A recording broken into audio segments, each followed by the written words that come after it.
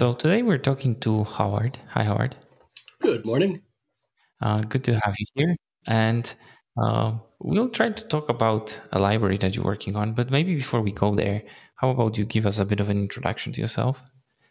Sure. So my name is Howard Lewiship, and I've been an active developer for quite some time. Came up through the Java world, created a fairly popular web framework called Apache Tapestry, Hmm. and then around 2012 switched out of the Java world and into the Clojure world, and did some interesting consulting for some clients in Ireland doing financial work, and then got hired full time by Walmart in 2015. And our little team at Walmart, right now there's only six of us, with the seventh just about to Hmm. be hired, is most of the closure that happens inside Walmart. And as you can imagine, there are thousands upon thousands of developers who are using Java or Hmm. TypeScript and Node. But Hmm. we're doing GraphQL and we're doing it in Clojure. Right. Yeah, I talked to one person from your team. I talked to Roman. This was one Hmm. of the episodes about Joker. It was great to talk to him. Yeah. Yeah, Roman is exceptionally sharp. Yeah. I noticed that when I talked to him. Uh, so yeah, the library that we that you were working on, and we'll try to focus this episode on today, is Lasinia. So how does this came about? Well, it's interesting. When I started at Walmart back in 2015, one of the first things I learned about was the way that we were using GraphQL. At that Hmm. point, I was at best only distantly aware that GraphQL existed. I certainly hadn't used it, built anything in it, but quickly saw its usefulness.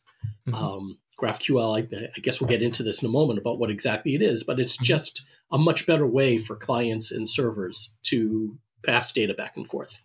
Hmm. Um, and certainly my experience at Walmart, where there's dozens of different systems we interact with, each of them their unique thing, it's really nice to have that GraphQL consistency. Anyway, the point is that we had an internal library just called the GraphQL library. We were using it to power the servers that mobile apps would call into the service to get information about your purchase history, what you've ordered online, what you've ordered in store. And we Hmm. would mash all that data together. Um, and you can imagine at Walmart scale, that's a lot of little handsets walking around calling home. A lot of data moving back and forth. Over time, we wanted, because I have a lot of history of liking to work in open source. We were able to get the okay to open source this, so we had to come up with a name, which is very difficult. Hmm. And we did a lot of cleanups and was able to put it out on GitHub in, was it 2018? Well, the thing is, by the time we'd open sourced it, we'd already been using it, in production in some form or another for a couple of years, and Hmm. we're using it at Walmart scale, which is a pretty significant scale. Hmm. Just like everything else in our stack, we're all written in Clojure, Right. which has given us such an edge in terms of stability and even performance over most of the other teams around us. Hmm. So the Right. idea of taking this and making it an open source library, and getting other people interested and contributing has really been terrific for us. Right.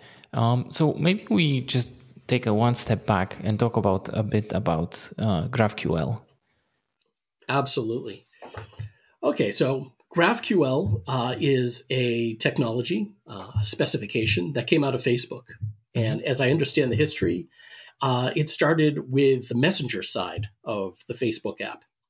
Hmm. And as you can imagine, that's a very chatty bit of code. It's constantly talking to Facebook servers and saying, what's interesting for us to chat about? Who can I talk to? What are all these users that are also on the system? Who's in your friend network? What have they been saying? And if you can imagine what that data would look like, it's going to be a graph with users and postings and links and uploads Hmm. and all sorts of other data below it. Now, Hmm. I when I came into Walmart and found that we're using GraphQL, a lot of this really struck a chord because I've been building some REST APIs Hmm. for my prior client, which is a financial company called Aviso. Hmm. And we were tasked with building a really nice a nice API And so we're experimenting with like Swagger and different tools in the Clojure system, such as Bishop and Liberator, to find the right thing that allowed us to build a self-documenting API, and one that wasn't one size fits all, because we had different clients that had different needs. They needed different views of the data. And still in this system, we stumbled on, well, how do you deal with a hierarchy? In the Walmart world, you have customers have orders. And then orders are broken up into line items, and line items are maybe linked to a product.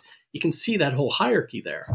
And the REST world doesn't really give you a terrific option for saying, I want this data about the order, and this data about the line items, and this data about the products.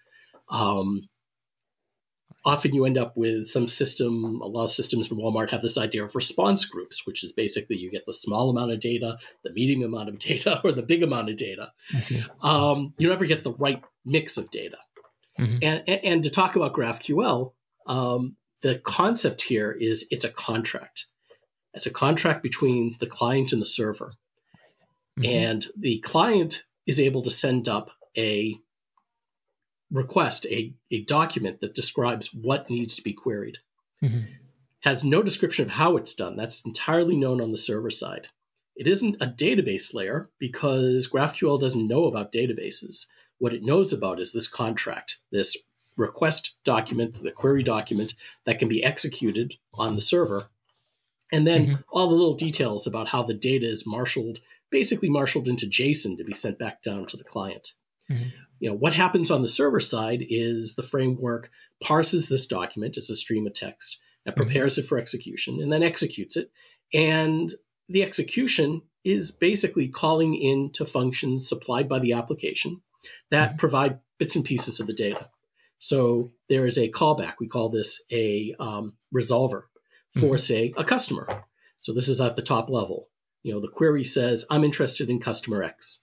And that X is passed into a function that can go out to the database or the backend, whatever, and get that data and maybe format it a little bit, but it's still just a raw map. And that comes back into Licinia.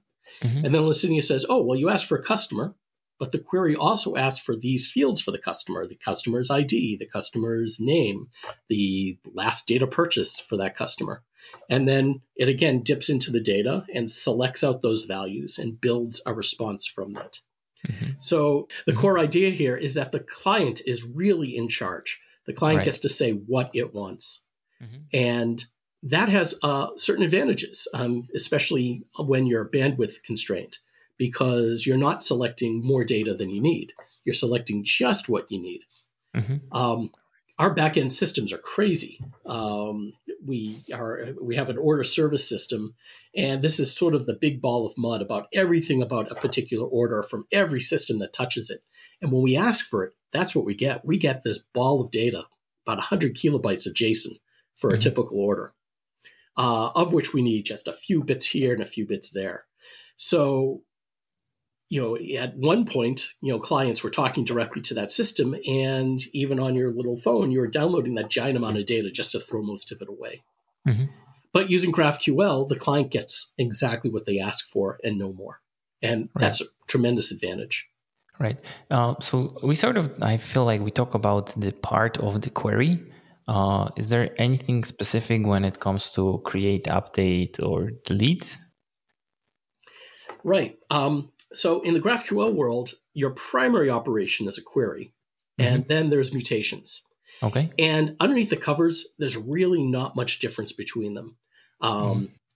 It's still the same thing. The field, as it is, GraphQL talks about objects with fields in them. The field is tied to a resolver that knows how to process that particular field. And for a query, that's very straightforward. It executes that code and generates the results, and you're off and running. For a mutation, the process is exactly the same. It calls into that field, it does some work, but in this case, since it's a mutation, we're allowing for the fact that maybe something's changed on the back end. Maybe you're writing data back to a database, or you're talking to some other API and doing an update there. But you're still selecting a result data, and the query for a mutation, and a query looks exactly the same. You invoke an operation, you talk about the fields underneath that you want, maybe nest it down to some level. Mm-hmm. The only difference is, and this is a cool thing about GraphQL, is you don't just have to have one query per request. A query document can actually perform multiple query operations all at once as a single document. Mm-hmm. Okay, so you might say, I want information about this user, and I want information about this order, or whatever your domain is. Facebook might be, I want information about user X and Right. user Y and thread of discussion Z. And you can do that all in one query. And Right. for a query operation, we even allow that kind of querying behavior to occur in parallel. With a mutation, if there's more than one mutation, they execute in series. Because the idea is that the first one may make a change to backend state, and the second mutation needs to see that change. I see. But really, that's the only difference between a query and a mutation as far as Lucini is concerned. Just those top level operations have to happen in series. Right. So I think this is like in the contrast with REST. For all of this, you would need to do all the different requests. So instead of having, like you mentioned, three different things, you would have to do 3 different requests, maybe even more, because if you want to get more details, then you just need to drill down. Where here, we're just sending one query, and then the resolvers, I believe they somehow combine, and then they just spit out whatever you ask for. Absolutely. You know, and that sort of backs us into this other question that I have. You know, what does REST stand for? Representational State Transfer. And here's the question. Can you really transfer state across all these boundaries? I mean, if you picture it, your state starts probably in a database. It gets transformed a couple of ways on the way out of the database and into, in our case, into Clojure. It's probably going to be maps with keywords and values. Gets transferred into JSON to go over the wire. Gets turned into JSON objects or JavaScript objects in the client. Gets manipulated there. And then we're trying to reverse that whole process and figure out what goes back into the database at the end of this. You know, I'm not certain that's a reasonable thing to do. It's possible with some Herculean exertion, but is it even the right thing to do? And then when you have other cases, what if you try to persist a field that is read-only, such as maybe a created timestamp or an updated timestamp or some other value? What if you pull a hierarchy of data, you know, in one request? How do you say, I want to change some or none or all of these values that are hanging off of my primary object? You know, you have a REST endpoint that gives you an order with the line items. How do you say, I just want to change some of these line items? These are always questions I didn't have very good answers for when I was building REST APIs in a more traditional way. But much like Clojure, you know, takes traditional questions and sort of inverts them. You know, like in Clojure, you don't say, well, how do I update this map in place? You don't do that. You say, how do I create a new map that has the updates I need in it? And GraphQL kind of has that same philosophy, that we're not saying that this is all transparent. We're not saying it's all equal. We're saying you have one set of operations to query. And in a typical GraphQL API, that's fairly rich. You have a lot of different ways of getting to your root data, and then you have all the power of GraphQL to select what you want from your starting point. But then mutations are a whole separate thing. So just like in Clojure, you have a sock, you have update and update in, and all those other functions that operate to change maps that are separate from the way you do queries. GraphQL is the same way. One system for queries, and then a much more focused API for producing mutations. And these mutations are really more aligned with specific use cases. Right. So in that respect, GraphQL and Clojure really line up nicely. You know, GraphQL, like any technology, you sort of need to evaluate, you know, what are the benefits of it versus what are the costs. Yeah, sure. Okay. So, you know, the benefits of GraphQL, a lot of them are pretty obvious. I've already harped a bit upon this idea that the client is in charge.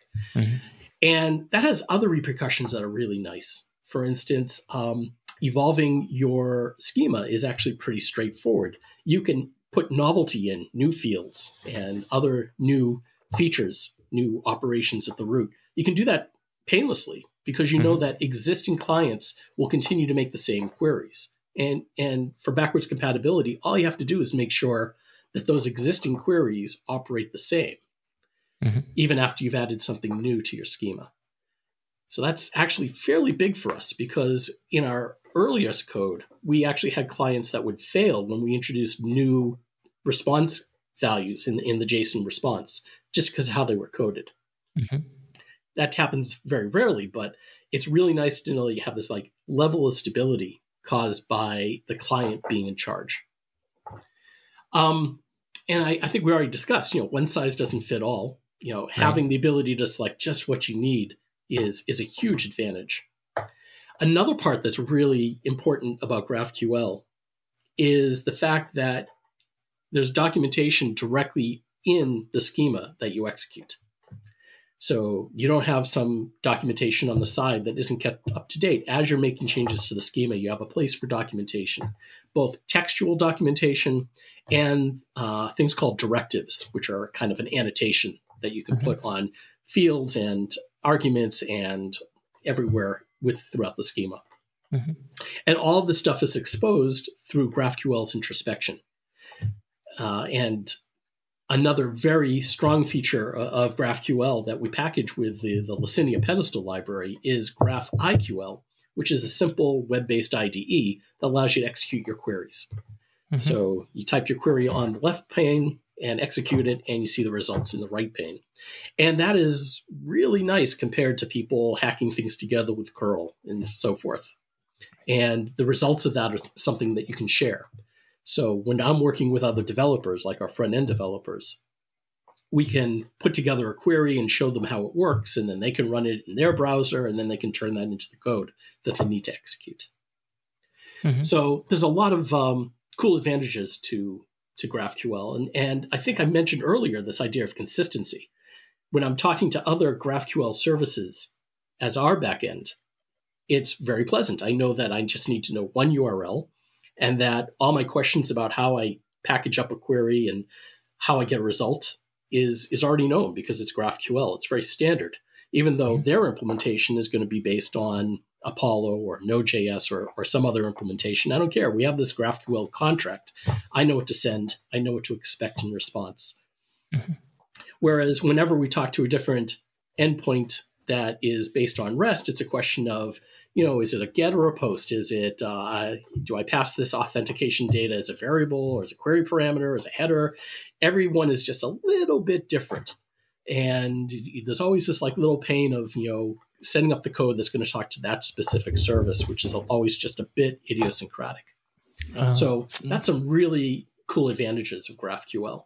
Now, there's some costs. I can imagine all the processing that GraphQL is doing, that Licinia is doing, is more expensive than just saying, give me all the data, shove it into JSON, send it down the pipe. We're doing a lot of extra work. Doesn't show up in practical terms. All the time our service spends is spent waiting for the database or other third-party services to respond. You can't even find the slice of Licinia executing. But some people do have, performance concerns. What's another issue there? There are some other challenges for GraphQL, especially if you're in an environment where you're used to building REST APIs. For instance, authentication. Typically, you put rules in your firewall or in your server before you even get to your handler that says, for this particular REST endpoint, this particular path, we're going to apply this kind of authentication, this kind of priority, this kind of monitoring. And in the GraphQL API, you basically have this one endpoint that does everything. So you might have wildly different clients requesting wildly different data, all sorts of different authentication options, all coming through one endpoint. And then you have a question of how do you effectively monitor that endpoint? If I want to know how many people are hitting this GraphQL API from, say, the homepage of Walmart.com versus how many are hitting it from the Android app, you have to use some other mechanism rather than the URL to determine what's going on. And in fact, you can't really see what a GraphQL query is short of parsing it. So that always ends up being extra steps in the pipeline to say, okay, now that we've parsed this request and we know what it looks like, what do we want to log about it so that we can later figure out what kind of query it is? Mm-hmm. And that's something that isn't built into Listeria per se. That's something, a solution that ends up being very application specific. So we have a certain kind of approach and code that we've developed in our servers that is not something we can readily share or would make sense for other organizations. Mm-hmm. Another common problem with GraphQL is the classic N+1 problem, where you run the risk of saying, okay, I've done one query to get my customer, and oh look, this query also looks for order lines, looks for orders. Now I have to do additional query for each order. So just like with SQL, you have to have an idea of what your data set that's going to ultimately be queried looks like early, so you can perform a more efficient query. And Listeria has support for that, but it's something that can't really be baked into the library itself. It's, again, there's an API for saying what is in this query so I can figure out what data I need to marshal before we start selecting and pulling data apart to put into the response. But a naive implementation could easily fall into the N+1 problem of doing too many queries. Mm-hmm. Okay. And finally, when you have Clojure client on a Clojure client talking to a Clojure server over GraphQL, which alas isn't the case. Our front end is written in React Native and it's written using JavaScript and TypeScript. So this isn't an issue we face at Walmart. But if you are Clojure on both ends, it's a little weird to take this very rich, namespace keywords and all the types that you have in the Clojure world on the server, push it through this JSON layer, and then try to turn it back into Clojure data on the client. But of course, GraphQL doesn't actually mandate JSON. And it would be quite reasonable in that case, if that was something that was important, to leave the data as Clojure end to end. Mm-hmm. Right.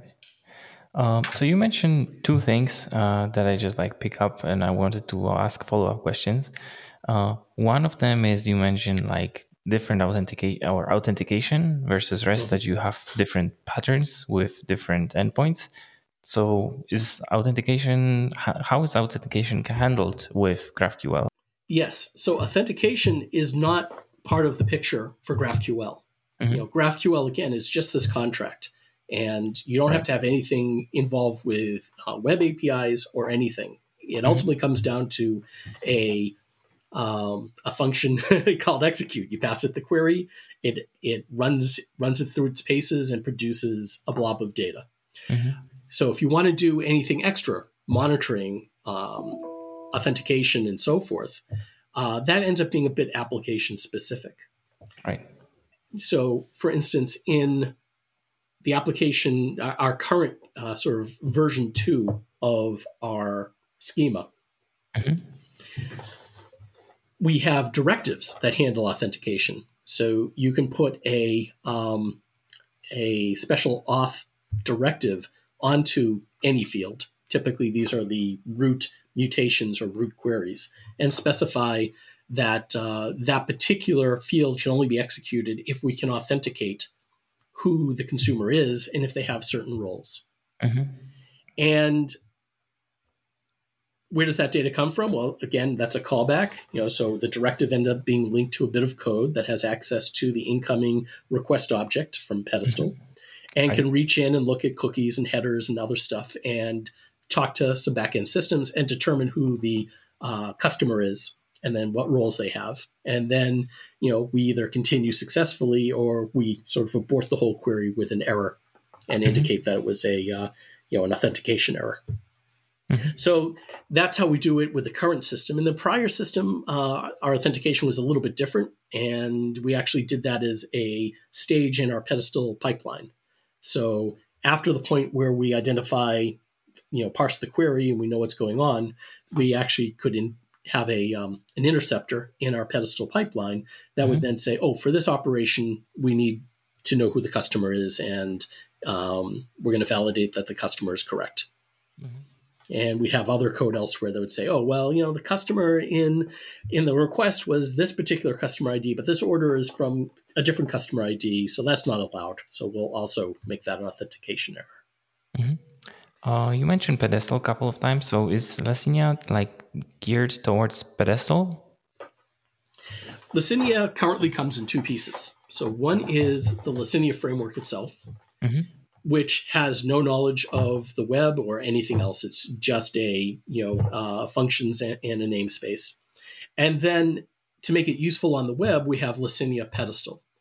So we had already kind of standardized on Pedestal internally on our team.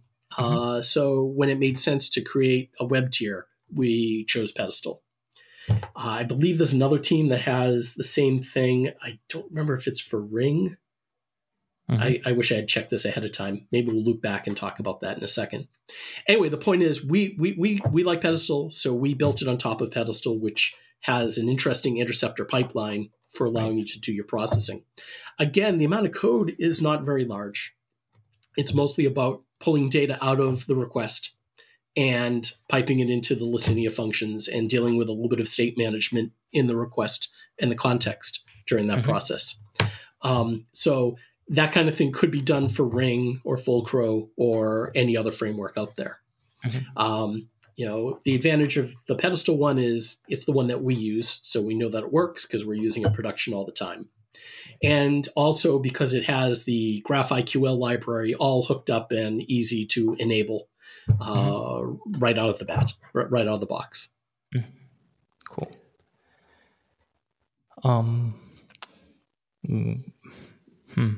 Where should we navigate next?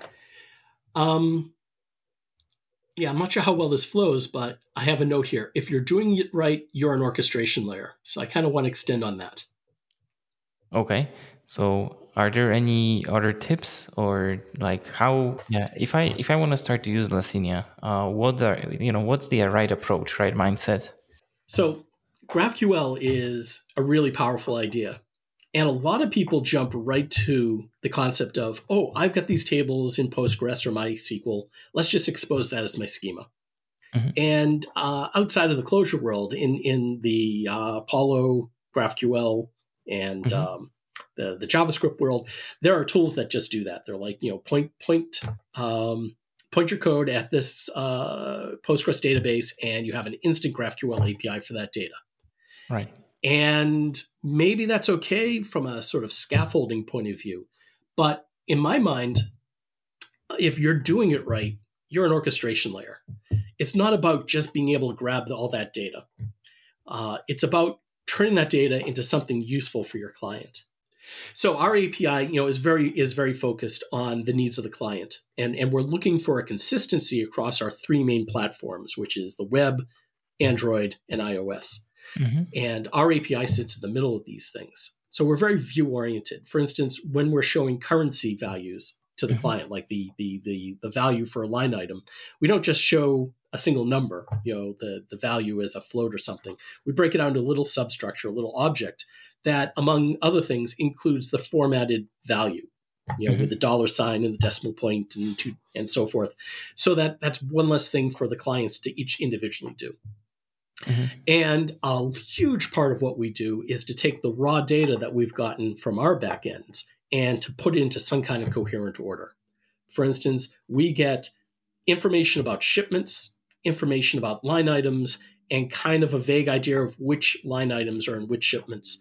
And we take that information and a lot of other information besides, and we turn it into groups. So we're like, oh, this group represents this shipment, and this group represents returned items from that shipment, and this group represents something that is in an Uber on its way to your house right now, as individual groups all within the same order. We also have to get information from a bunch of disparate systems within Walmart. Is this item okay for return? What is the thumbnail image for that product? Where is my order delivery status right now? So the raw data that we get is just the starting point. Mm-hmm. And that's what I mean by, if you're doing it right, you're an orchestration layer. You're not just showing the data that you have available. You're putting together something really useful for your clients and predicting their needs, providing for them. Obviously we work with them. We hash out what an API should look like. And we're making something easy for the clients, even though it's hard on our end, which is pretty much what we should always be doing. Anything else that you would like to expand on in terms of the bad parts, or? Well, there's another area that's very interesting to us right now, and that is federation. So I think I mentioned that a couple of our internal APIs that we talk to are also GraphQL based. And this raises the question about if we have a client that's talking to us and maybe talking to some other GraphQL services within Walmart, why do they need to make multiple requests to multiple systems? Wouldn't it be great if they could make one request and there would be a gateway there that would divvy up the request and send parts of it to us and parts of it to other parts of Walmart? And that exactly exists. It's called Apollo Federation. So this isn't part of the GraphQL spec. This is a project from Apollo, who are a big Apollo is a product in the JavaScript side of things. Okay. And they have this federation idea, which is kind of stitching together multiple schemas to make them all look uniform. And the gateway sits at the core of this thing. It's a very sophisticated tool that understands how to send data, send requests to different endpoints that are all part of the federation. And it even has this idea that like a type exposed by one service within the federation may have additional fields plugged into it by a different service within the same federation, which is rather sophisticated. And you still have all of the benefits that you could send up multiple queries to the gateway and it will divvy it up correctly. It's been our focus for a bit that all of our new work is with us as part of a federation. So we're doing the customer purchase history side. Other teams are doing more direct access to products or cart and checkout or all the other important things that a client needs access to.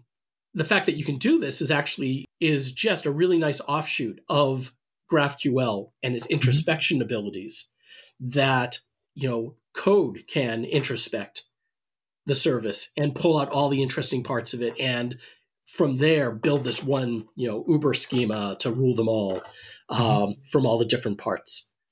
So that transparency isn't just good for people; it's good for tooling.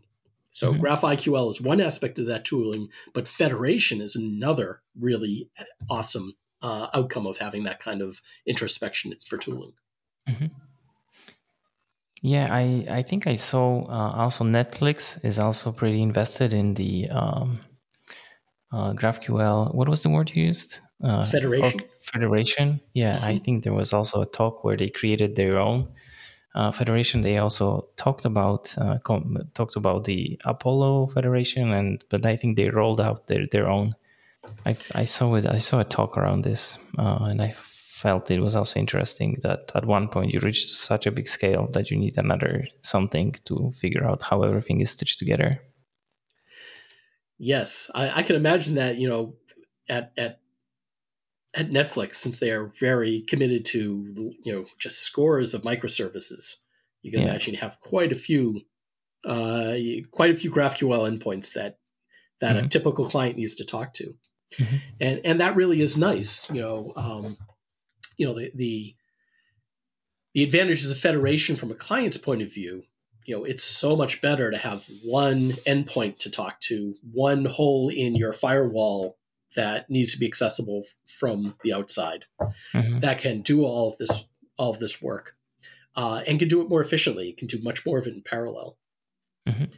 And then all of the chatter is happening inside the firewall, inside your network, where you have the fat pipes for high bandwidth communication between all these servers, rather than saying the client, who has the, again, could very easily be a mobile phone on 3G or something, doesn't have a lot of bandwidth.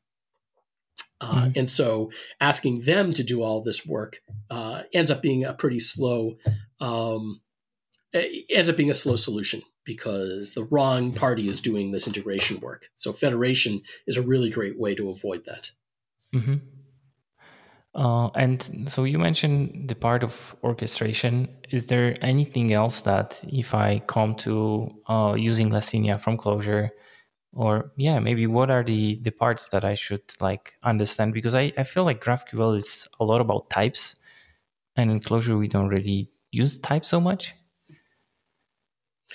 Yes. So GraphQL has a concept of types.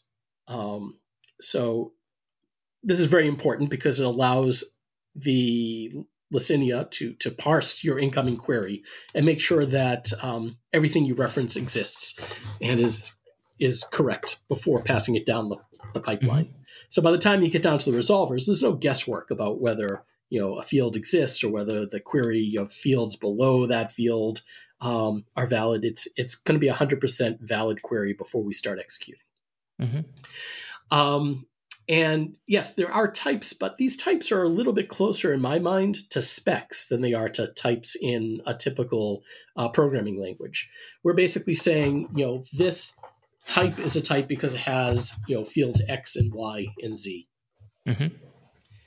And there's a bunch of edge cases that GraphQL handles. It has a concept of interfaces, which is a way of saying, yes, this particular type or multiple types all share this subset of fields. And they do that by implementing the interface and having those fields. There's also a union type, which says these different types are all related. Maybe you have a query that can return. In our older API, we kind of had this. You had queries that could return either an in-store transaction that was one shape or an online transaction that was another shape. And you could create a union that says, okay, whatever you ask for, it may be either the in-store transaction or the online transaction.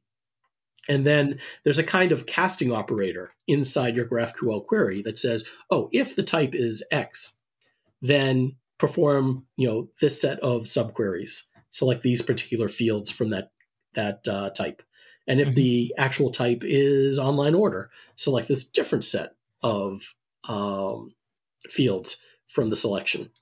Mm-hmm. So the typing is there. It's relatively loose, and it has all these advantages that that we can validate the query is correct before executing it. It helps with the tooling. For instance, the GraphIQL IDE downloads the schema with all of its types and can validate your input on the client even before it submits it to us. Mm-hmm. And then a lot of our front ends use that same introspection data, and they generate TypeScript classes from that data directly. So they, marshal from JSON right into TypeScript objects on the client. And they like to have some assurances that, for instance, non-null fields are never actually null, which is, again, something you can express in the GraphQL schema. So the types are useful at multiple layers, less so for us as implementers, because we're used to Clojure where we can play fast and loose and just worry about the data. Mm-hmm. So I'd like to think that the GraphQL type system doesn't particularly get in your way, but it has a lot of advantages, both on our side implementing the service and definitely for clients and tooling. Mm-hmm. Would there be any other things that you feel like people should be aware before jumping in to understand how they work?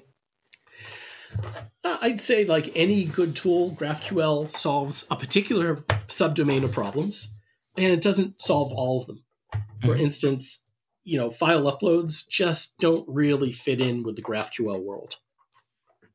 There isn't really a way of doing that. It's not part of its intended mechanism. So if your system has if your system needs to do file uploads, you probably need to sort of mix and match, have a kind of REST API point that can maybe do a file upload and give it some kind of tag or ID, and then do a GraphQL query where you reference that ID.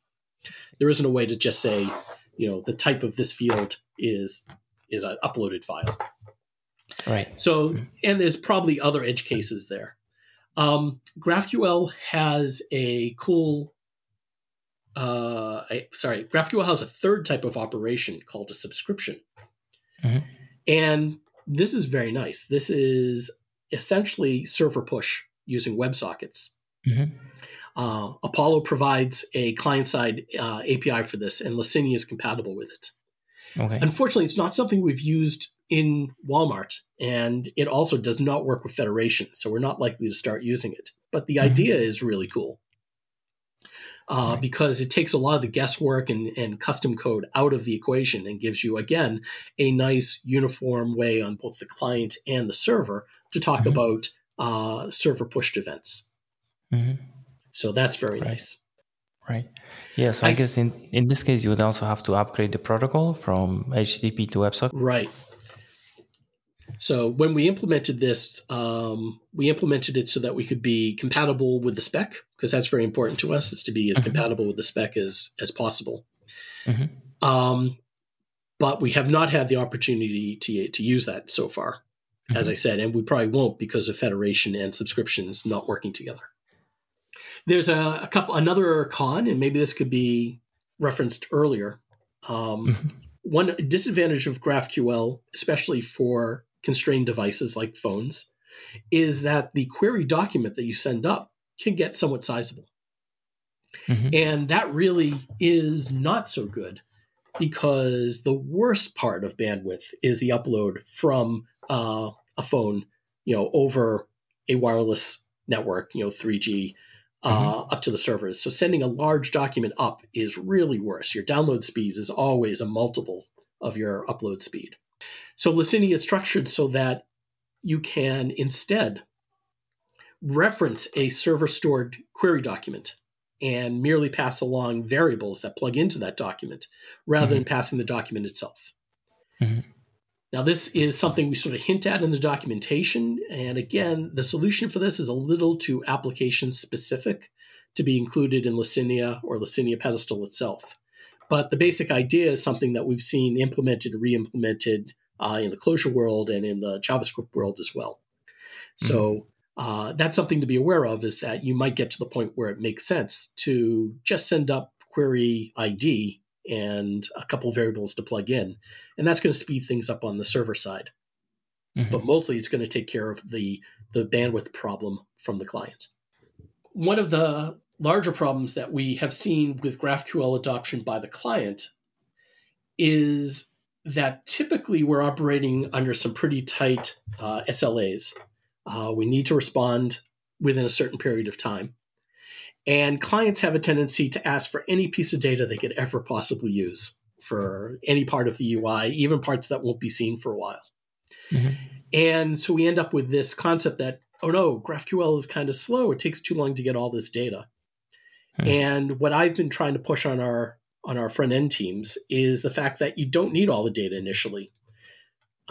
They could do one query that gets just the key data so they can get something on the screen quickly and potentially get data that doesn't require us to query out to our slower third back end systems as much. And then they could follow on as you scroll around, as you click around in the UI, dynamically gather the data that you need and get it on the screen. That's something that would really leverage what GraphQL can do, in that, the same client may need different data at different times. And by having less data flowing initially, you can get the screen painted initially faster. Sure. Yeah. So, that's something to think about when organizing your GraphQL schema. Think about that use case. Think about, do I want to have a fast way to get data later rather than try and get it all at once? Because, we've been kind of bemoaning the fact that a lot of times the queries that we get through the Federation is this one-size-fits-all giant query. And we're having these internal debates about, why are we even doing GraphQL if they're going to ask for everything every time? We could just do a REST endpoint. But having the option not to do that, I think, is going to lead to bigger performance improvements than we maybe will be able to manufacture on the server side. Because it's all about the customer experience. They don't care what order the data gets there. They just want to see the screen appear, and they don't mind if stuff sort of pops in a little bit as you're moving around. Right. Would there be anything else specific for the GraphQL or Licinia? Yeah. There's actually one extra thing about Licinia that I keep forgetting to mention, which is kind of funny because no one remembers this. One of the things that we baked into Licinia very deliberately is the idea that Licinia is fundamentally an asynchronous framework. When you use it casually, when you let it do the work, when your resolver functions execute and just immediately return a value, that's fine, and it works great. But a resolver function always has the option of, instead of doing all of its work, maybe using blocking IO and then returning a value, it always has the option of returning a promise that is going to provide that value later.